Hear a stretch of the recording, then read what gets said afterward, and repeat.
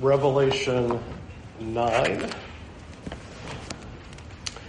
And we're in the middle of chapter 9. We will recap a little of what we did with chapter 9 last week, and we'll see how far we get. How about that? There you go.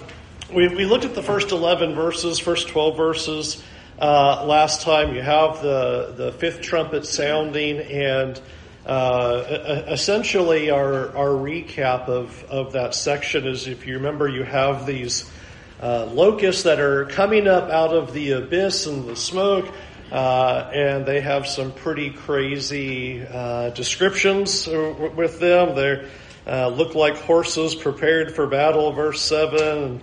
They have crowns of gold on their head, but they have human faces and teeth like lions and women's hair and breastplates of iron, and the noise is like chariots with horses rushing back and forth, and they have scorpion tails that sting to hurt people, and it's like, okay.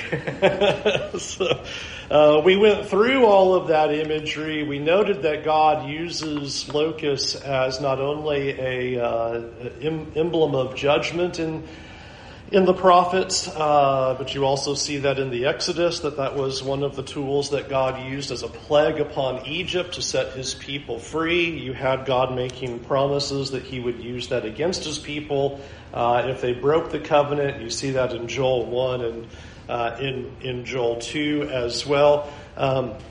The imagery here, I think, makes it pretty apparent that you are getting the description of a powerful, frightening army, and it's trying to conjure that up. And with the army sounds, the chariots, the horses, the crowns, they have the authority with that. So it's just trying to give us that frightening image of a powerful army is going to be used as a tool of judgment by God. That was as far as we got. We didn't get to talk about who did all this, so we'll talk about that in just a moment. But are you okay with where we are with the symbol of the locust that we talked about last week, that pointing to some kind of army, some kind of invasion as kind of what this is all getting at?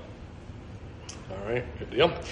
All right, so in that sounding, the big question is, well, who is the one who's doing all of this? And it is a little surprising to me how much debate there is surrounding this, so we'll see if we need to talk about this idea as well or not. But you'll notice that verse 1 uses the declaration that we have this one that John sees that is like a star falling from heaven to the earth, who is given the key to the shaft of the bottomless pit or the abyss. And verse 11 then gives clarity about who this individual is. They have as king over them the angel of the abyss or the bottomless pit. His name in Hebrew is Abaddon, and in Greek he is called Apollyon. Now, we quickly were able to take note of the fact that you can find Abaddon in the Old Testament, and it is typically linked to the idea of Sheol. Seems to be an equation to that. When you read Sheol, that Hebrew word in the Old Testament, that word refers to the grave or death. That's what you'll have, going down into Sheol is this idea of going down into the grave, into the pit, and essentially representing death. So you have that kind of linkage that's happening here. Now, a couple things for me, and then we can kind of talk about this. I don't see any other way to get away from this, not talking about Satan as the one that's doing this, the one that has power over this abyss, power over death. To me seems to be very unavoidable. Only thing that I can see that in arguments that are made against him being the individual is because a lot of the scholars and writers don't like the idea of God using Satan as the one to release these locusts to do all of this. Now, to me, that's a head scratcher because I read all over the Bible God using Satan to accomplish his purposes. To me, the most obvious one is Judas.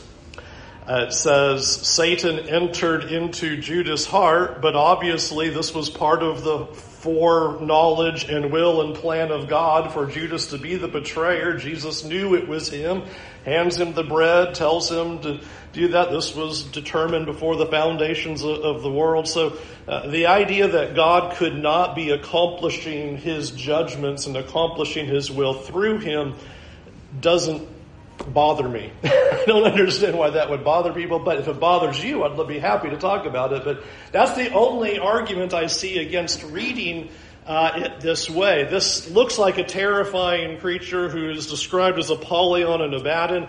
To me, this being a good angel sent from God isn't congruent, but that just doesn't work. To call it, to say that he has power over Sheol or the grave or death is exactly what the New Testament says, like in Hebrews 2:14 and 15, where you're told there that we have been set free from the one who had the power of death over us. We no longer have that fear. Why? Well, that's what the cross does. We no longer have fear of Satan who had the power over death. Well, okay, so here's the one being described that way. As the one that has power over death.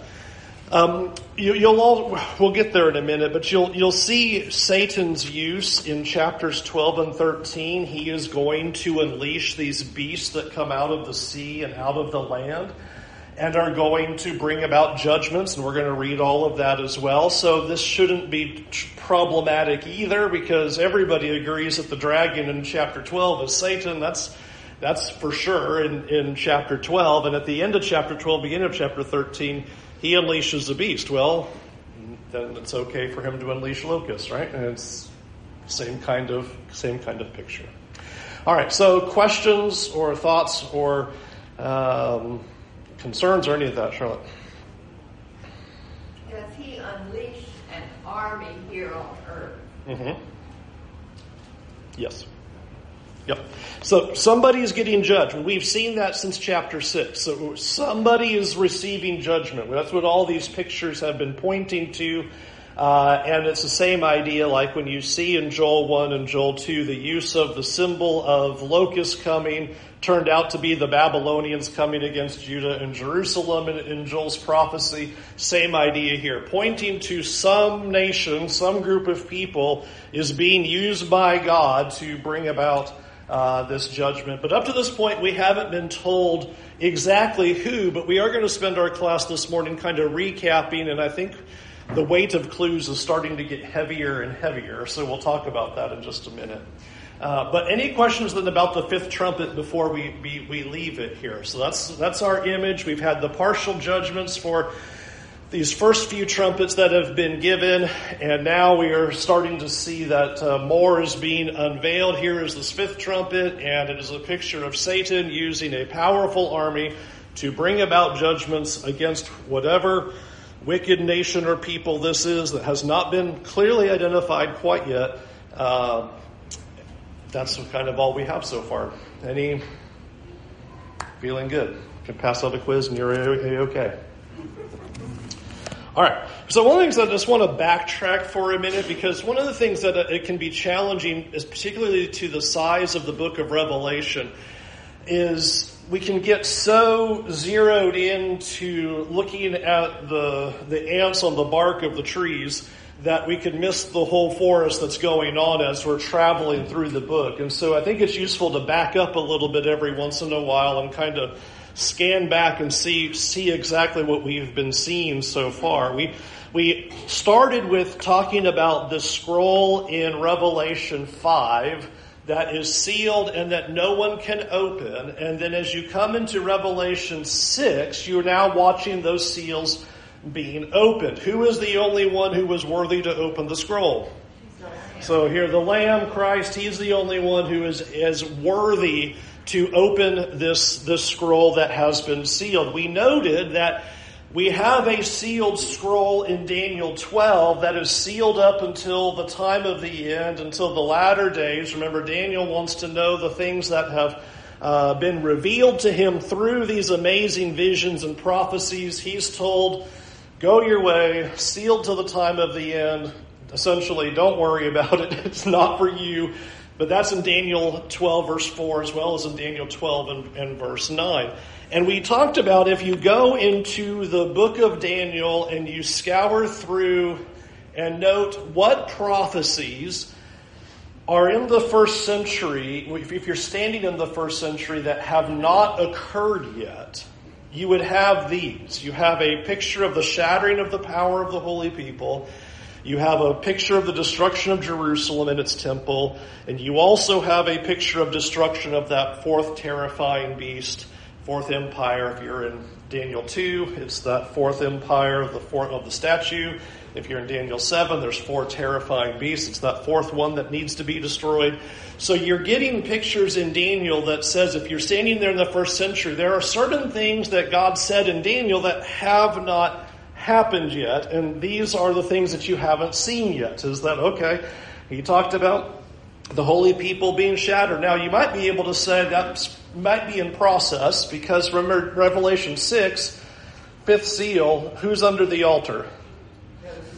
Right, the people of God who have been killed for the word of God and the testimony of Christ, and they are crying out, how long until there is judgment? How long until you do something about this? So that might already be in play as the book of Revelation is playing out. But two things that we would be looking at if you were standing there in the days of Jesus is going, okay, well, these two things still have to happen. Jerusalem has to be dealt with. That's from Daniel 9 as well as Daniel 12.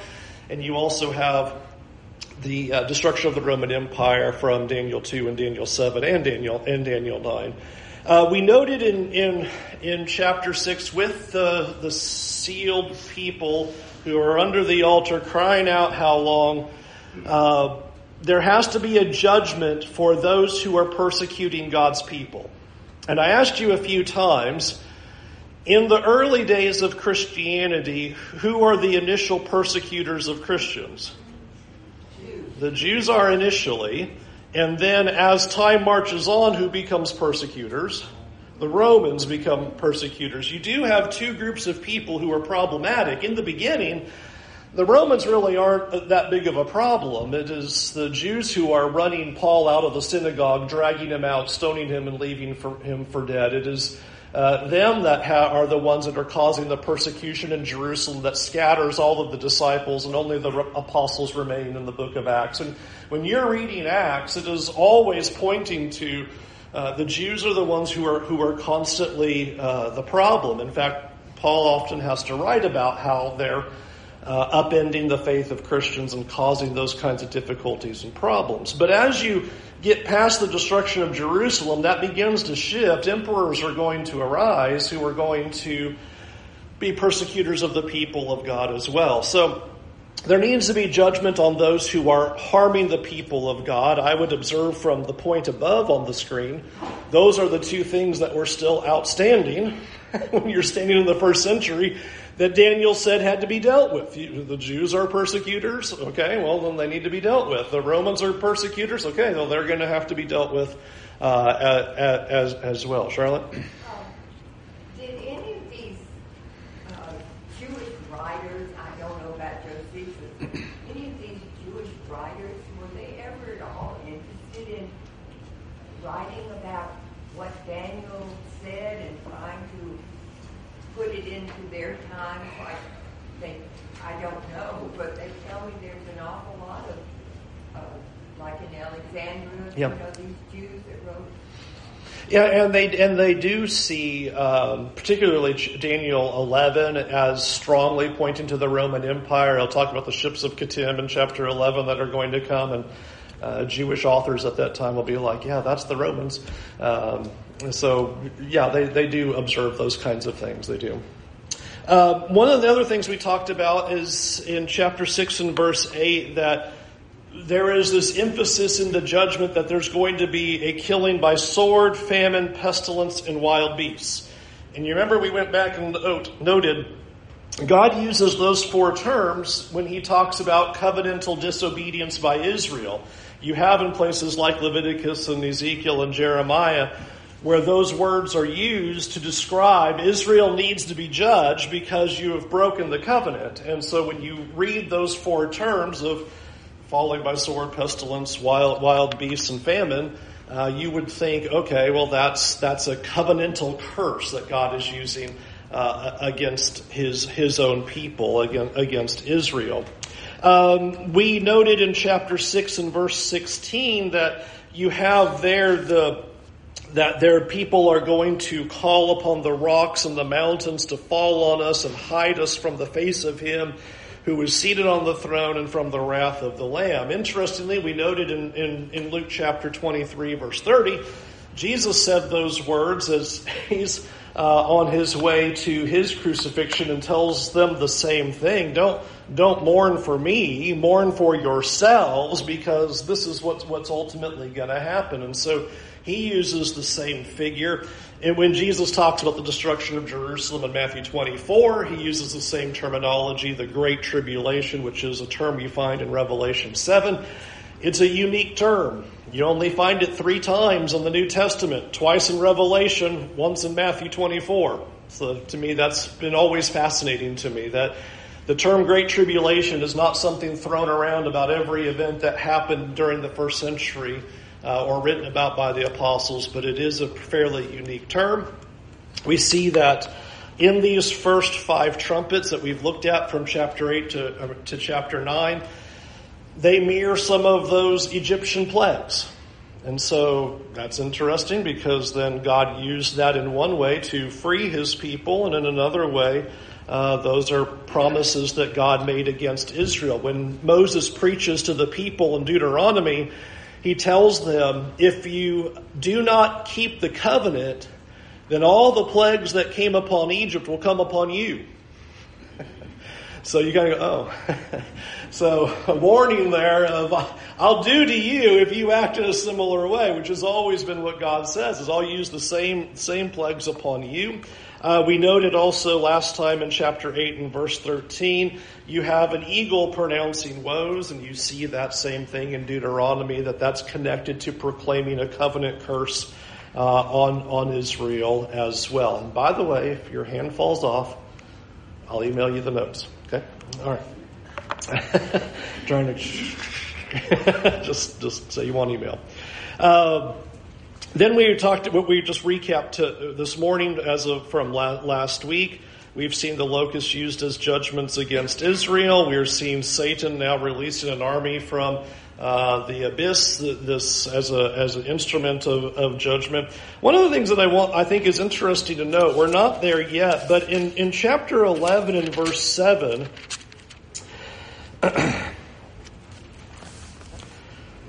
you have a description here about a beast that rises out of the bottomless pit.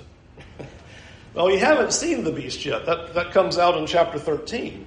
But he's described back here in chapter 11 as that. So to me, there is a connection that the beast and the locust are linked together. That what Satan has just launched out of this abyss that are described as these locusts could very well be one and the same, that Roman Empire that he's going to use as a destroyer, which is what I told you. There's like about 2 things that everybody agrees upon in Revelation, and the Roman Empire in Revelation 13 is one of them. That the beast must be the Roman Empire. So it is interesting that in 11:7, you're connecting the 2 of them and describing the beast that comes out of the abyss. Well, what has come out of the abyss so far? Well, the only thing that we've seen come out of the abyss so far is locusts. So here's my conclusion to you with this.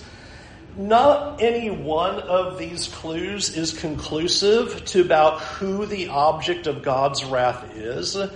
But I would say up to this point, the weight is pushing against Israel, against Jerusalem. Now, we don't have anything concrete. When we're in chapter 10, which probably will happen in the next class, but when we get to chapter 10 here, it will become conclusive. It will become pretty unavoidable. But I want you to see that there's just kind of this swelling of information that is pushing in this direction.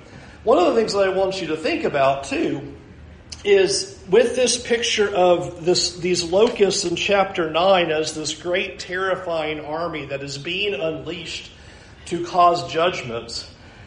If the judgment right now is against the Roman Empire themselves, then the question is, well, then who's the terrifying army that's destroying them? That hangs as a question. The locusts sound like the global world power. They're the ones destroying. That's like in Joel 1 and 2. Here's Israel, and the locusts are unleashed, and the locusts are the Babylonians. They're the world empire. They're coming to destroy Jerusalem. Well, you're getting a parallel. Okay, with locusts are being used again. Well, God uses that as the world empire. Rome is the world empire. Well, they're about to destroy something is what we're setting up for. So who are they destroying? And if it's not Rome destroying Jerusalem, then who's being destroyed and who's destroying them? That, to me, becomes part of the weight of what we're seeing so far in this first half. Okay. Questions about that before we take on the sixth trumpet. But I just wanted you to feel the weight of what we've seen so far and where we're going with all of this. But do note, don't think I'm going to tell you the whole book's Jerusalem, because I've told you Daniel's got two things that have to be dealt with. We're only talking about one so far. We've got more. There's more that has to happen. We can't just zero in on one and be done. There's more. Chapter 10 will even say that as well. But just moving along with what it tells us. Okay, good. I can't wait to pass out the quiz. Verse 13. The sixth angel blew his trumpet. Chapter 9, verse 13, and I heard a voice from the four horns of the golden altar before God, saying that to the sixth angel who had the trumpet, release the four angels who are bound at the great river Euphrates. So the four angels who had been prepared for the hour, the day, the month, and the year were released to kill a third of mankind. And the number of mounted troops was twice 10,000 times 10,000. I heard their number. And this is how I saw the horses in my vision, and those who rode on them. They wore breastplates with color of fire and of sapphire and sulfur. And the heads of the horses were like lions' heads, and fire and smoke and sulfur came out of their mouths. And by these three plagues, a third of mankind was killed by the fire and smoke and sulfur coming out of their mouths. For the power of the horses is in their mouths and in their tails, for their tails are like serpents with heads, and by means of them they wound. The rest of mankind who were not killed by these plagues did not repent of the works of their hands, nor give up worshiping demons and idols of gold and silver, bronze, stone, and wood, which cannot see or hear or walk. Nor did they repent of their murders or their sorceries or their sexual immorality or their thefts. All right, let's talk about what we see here. First picture, verses 13 and 14, we're told that here we are looking at the four angels who are holding back these winds at the four corners of the earth. Where have we seen them? Back in 7, okay? So remember that you have God saying at the end of chapter 6, lights out for a nation. Sun is darkened, moon's not giving its light, stars are falling from the sky. A nation is done for. And then as you turn to chapter 7, there's this, but wait 1 minute. Before we do that, we need to seal the servants of God. And chapter 7 spent its time talking about how those who belong to God are identified. And until they're sealed, then we can't have this judgment happen yet. All right, so chapter 7 saw them sealed. So now we're okay for this judgment to happen, which is what is being described here. Now the command is given in verse 14, release the four angels who are bound at the great river Euphrates. And so here now they're going to unleash this judgment upon what's described as the earth, since it's the four winds of the earth or the four winds of heaven. And so this great judgment now is going to be inflicted. You'll notice in verse 15 that we have a third of the mankind. We're back to our thirds again, which is what we've been seeing back in chapter 8 with all of these thirds as each of these trumpets were blown. Did you notice something unusual about what is said about what this judgment is doing in verse 15? It says they're released to do what to a third of mankind? All right. Now, wait a minute. Didn't we read back in chapter 8 that these locust things with horse heads and scorpion tails, they had the power to torment but not kill, right? So I'm wanting you to catch something. This is not that, okay, the Bible's incongruent, throw it out and all that. But again, to emphasize the symbolism that's going on here. That, we have been talking about not getting stuck in the details of, okay, well, what's going to happen that people are going to get harmed, but they're not going to die, but they wish they're going to die, as if it's going to be in this exact literal image. But again, trying to communicate an overwhelming army is arising. It's the same imagery that we just read about earlier in chapter 9 with these locusts that are scorpions and horses. Well, that's what you see verses 16, 17, and 18 now describing. So again, just trying to give you a feel of, just like we've seen throughout our study, that there are things where you're like when Israel's tribes are named, and you're like, well, that's unusual. Well, that's telling you don't get stuck in that like this is a literal actual. And the same thing here, don't read 1/3 and go, okay, I have to have 1/3 of the world die or 1/3 of a nation die, and until exactly 1/3 dies, then it hasn't happened yet. It's trying to provoke the imagery. The first imagery was, when this army comes, people are going to want to die. It's going to be torment.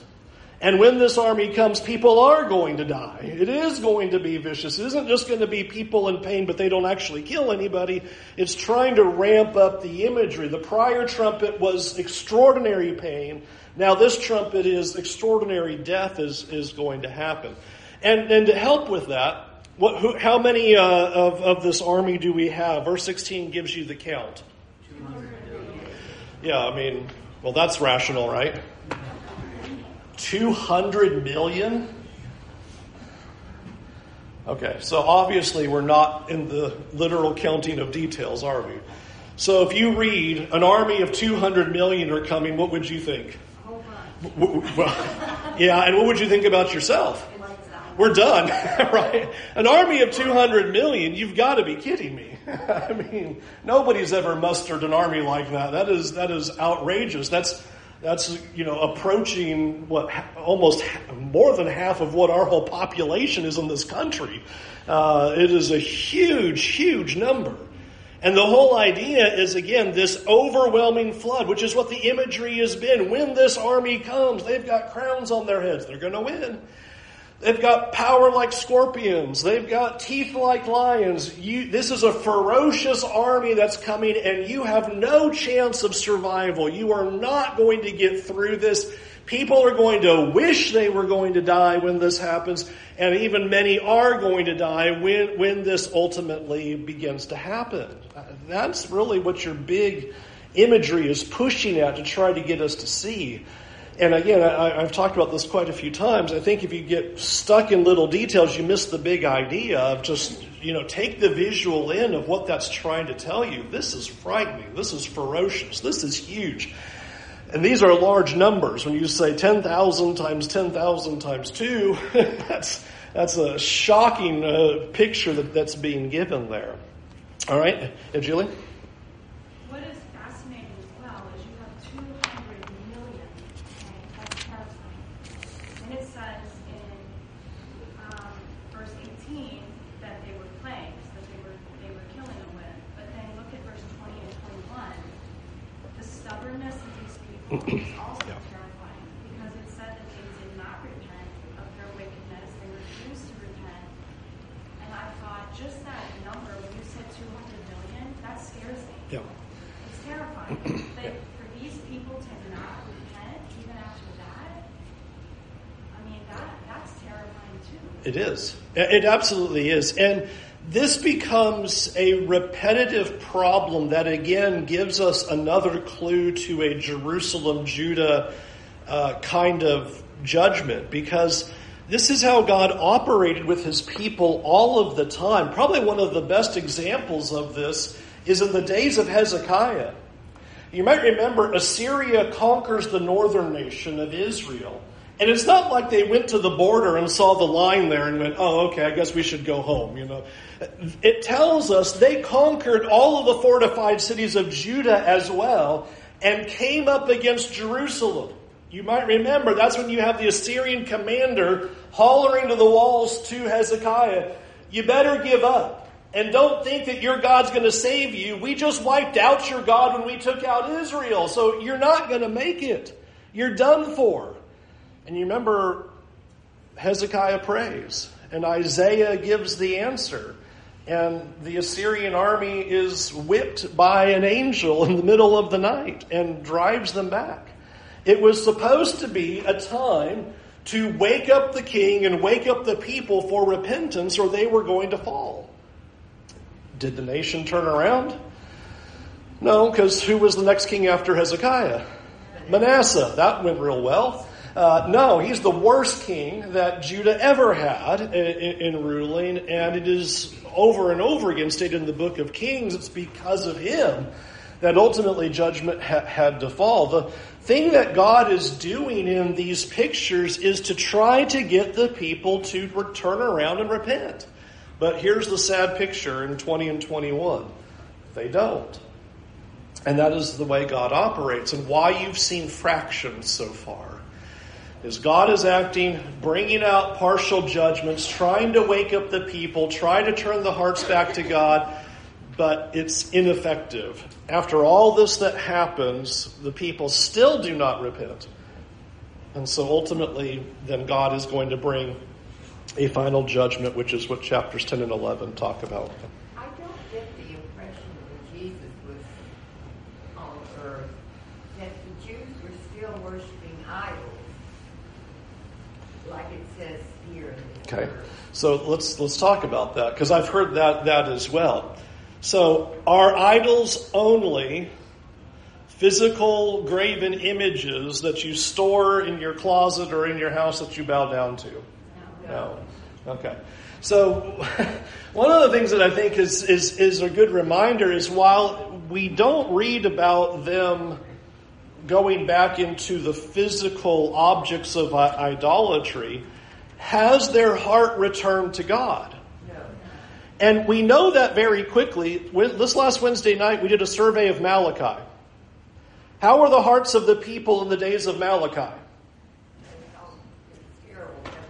Awful. They're saying, what a weariness. We don't want to worship.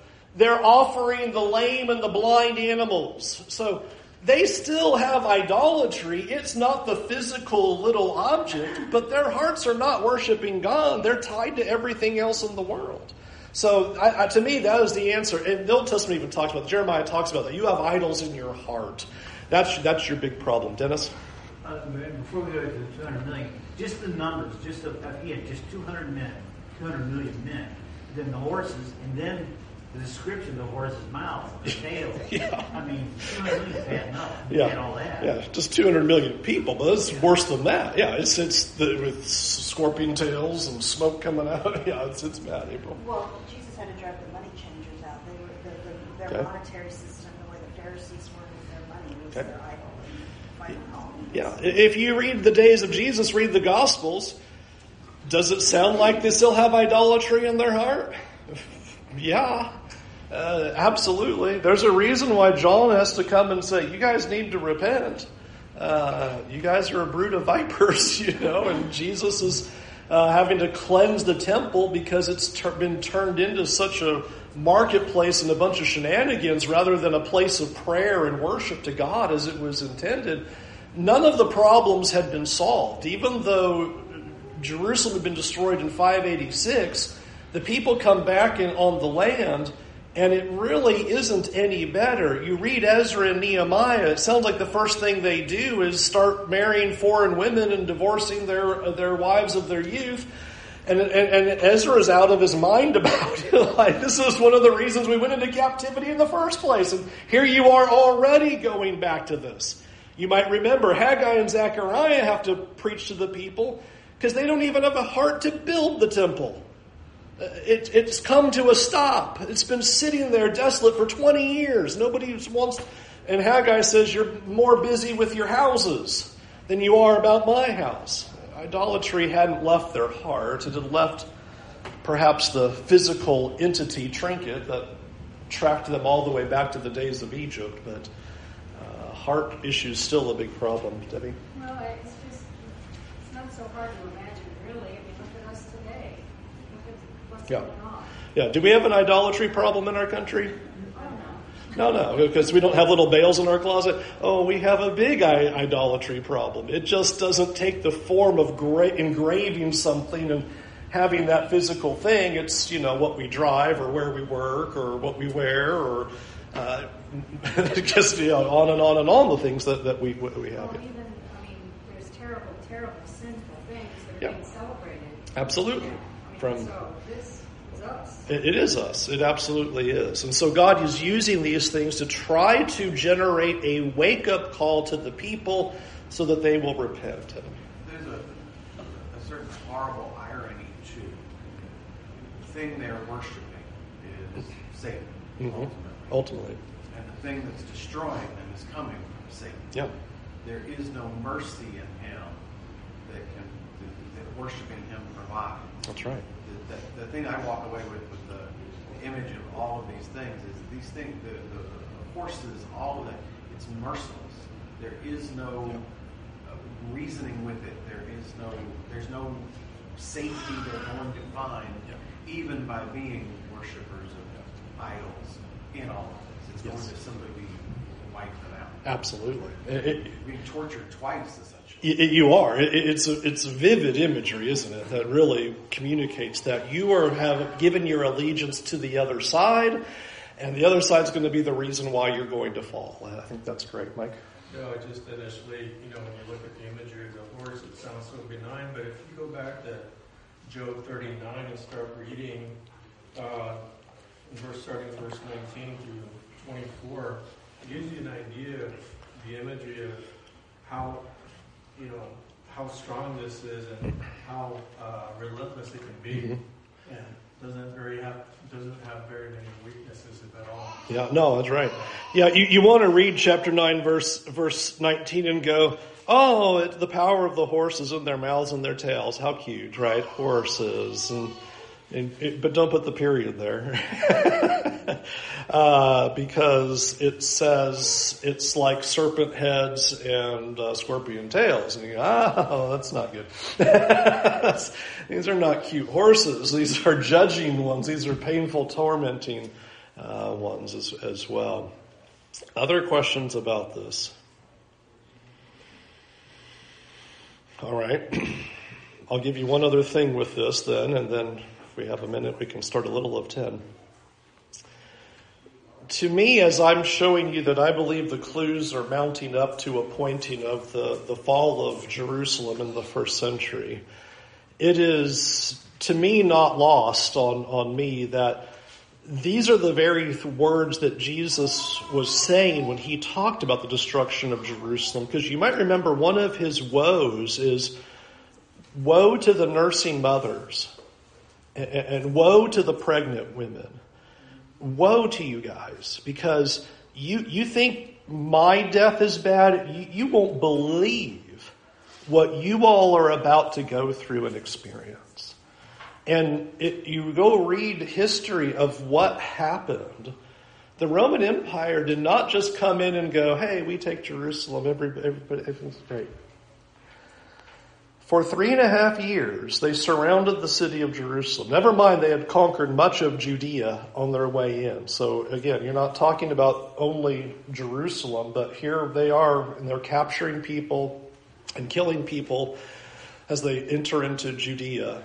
They surround the city of Jerusalem, and they invoke a 3.5-year siege, where no one's allowed to come in or leave. No supplies are coming in. No food's coming in. You just cut off a city. It's a great way to win victories in those days. If you could just cut off supply lines, you can just outlast them. And so for 3.5 years, you have Vespasian who begins that siege around Jerusalem, and he cuts it off. Josephus wrote a whole book called Wars. Don't read that when you're eating, because it's graphic and horrifying of the descriptions of what do you think goes on in a city when people don't have supplies anymore. You know, you got a taste of it when, like, for 2 weeks we didn't have toilet paper. And people are like, it's hard to get meat and toilet paper. What are we going to do? 3.5 years.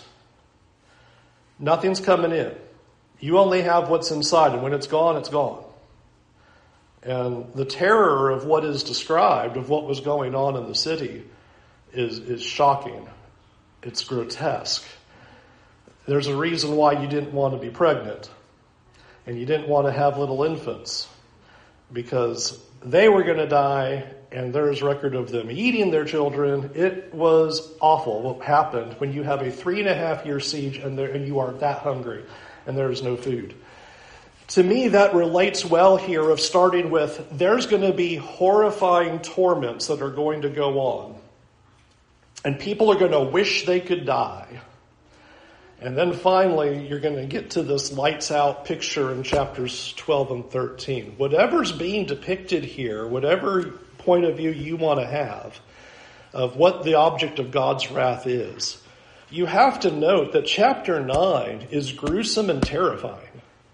It's not just like, these locusts are going to come and you're going to fall. The torment is in their tails, and you're going to wish that you could die. You're going to cry out for the rocks to fall on you. It's going to be so bad that you will not want to be a part of this. And that is what chapter 8 is just emphasizing, or chapter 9 is emphasizing.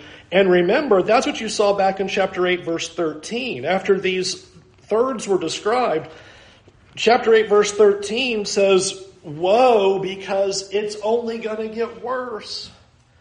That's what the eagle flying is saying, is that you thought the warm-up was bad. Just wait till this finale happens. It's going to be awful. Okay? So, again, nothing has conclusively proven Jerusalem yet, just showing weight of evidence so far. I think chapter 10 and chapter 11 will definitely do that. We'll look at that over the next few weeks. So, are there questions about that, though? We're good on that, because I can warm you up to chapter 10, because I'd like for you to do some homework on it. Okay. So, chapter 10, first 2 verses. I saw another mighty angel coming down from heaven, wrapped in a cloud, with a rainbow over his head, and his face was like the sun, and his legs like pillars of fire. And he had a little scroll open in his hand, and he set his right foot on the sea, and his left foot on the land, and called with a loud voice like a lion roaring. And when he called out, the 7 thunders sounded. And when the 7 thunders had sounded, I was about to write. But I heard a voice from heaven saying, seal up what the 7 thunders have said, and do not write it down. I think that's so interesting. I love this little scene here. And so now we have this angel who has a scroll, and he takes his stand. Now, keep that visual in your mind. That's a really important visual. And now you have 7 thunders that are sounding. And John is about to write all those things down. What's he told? Don't write it down. Why not? What does he say? Verse 4. Instead of writing it down, what's he do? Seal it up. That reminds you of something? That's like with Daniel, same thing. If you're sealing it up, the information's not being revealed. The information is being concealed. John's about to tell you everything that he just heard. And God goes, no. Seal that information up. What is fascinating to me is, that doesn't come up again. It's so interesting that here is a picture that God gives, and he says, there's a whole lot more to say about these things, but I'm not revealing that part. I'm holding that off. Instead of dragging that into 7, it's almost like here's our 6th seal. It's going to open up 7 more thunders, just like the 6 seals have opened up the trumpets. And he goes, no, we're not going to do that. There are some things that are going to be held off, Jim. What is the significance of the scroll being little? Yeah, that's a good question. We'll have to save that. Good. We'll come back to that. Yeah. not heard of the Seven Thunders before. This is The first time, yeah. This is our first Seven Thunders. So what I want you to do for your homework is notice that this angel carries similar characteristics. Similar characteristics to the angel in Daniel 12. And what's on my screen that we don't have time for is I want you to go back and forth between Revelation 10 and Daniel 12 and note all the descriptions about those two angels, what they're doing, what they're saying, what they're holding, and how they're standing, and note all of their comparisons and parallels, and notice if there's any distinctions in them at all, because that's going to be very important to what we're going to see in chapter 10. So look back at that, spend your time doing that. Now, I'll give you a little bit of a heads up, fair warning. You get 2 weeks to work on that. It's spring break next week. I'm going to be out of town, and I thought it would be totally unfair to ask somebody to take the class right here, and here, you guys take Revelation, go.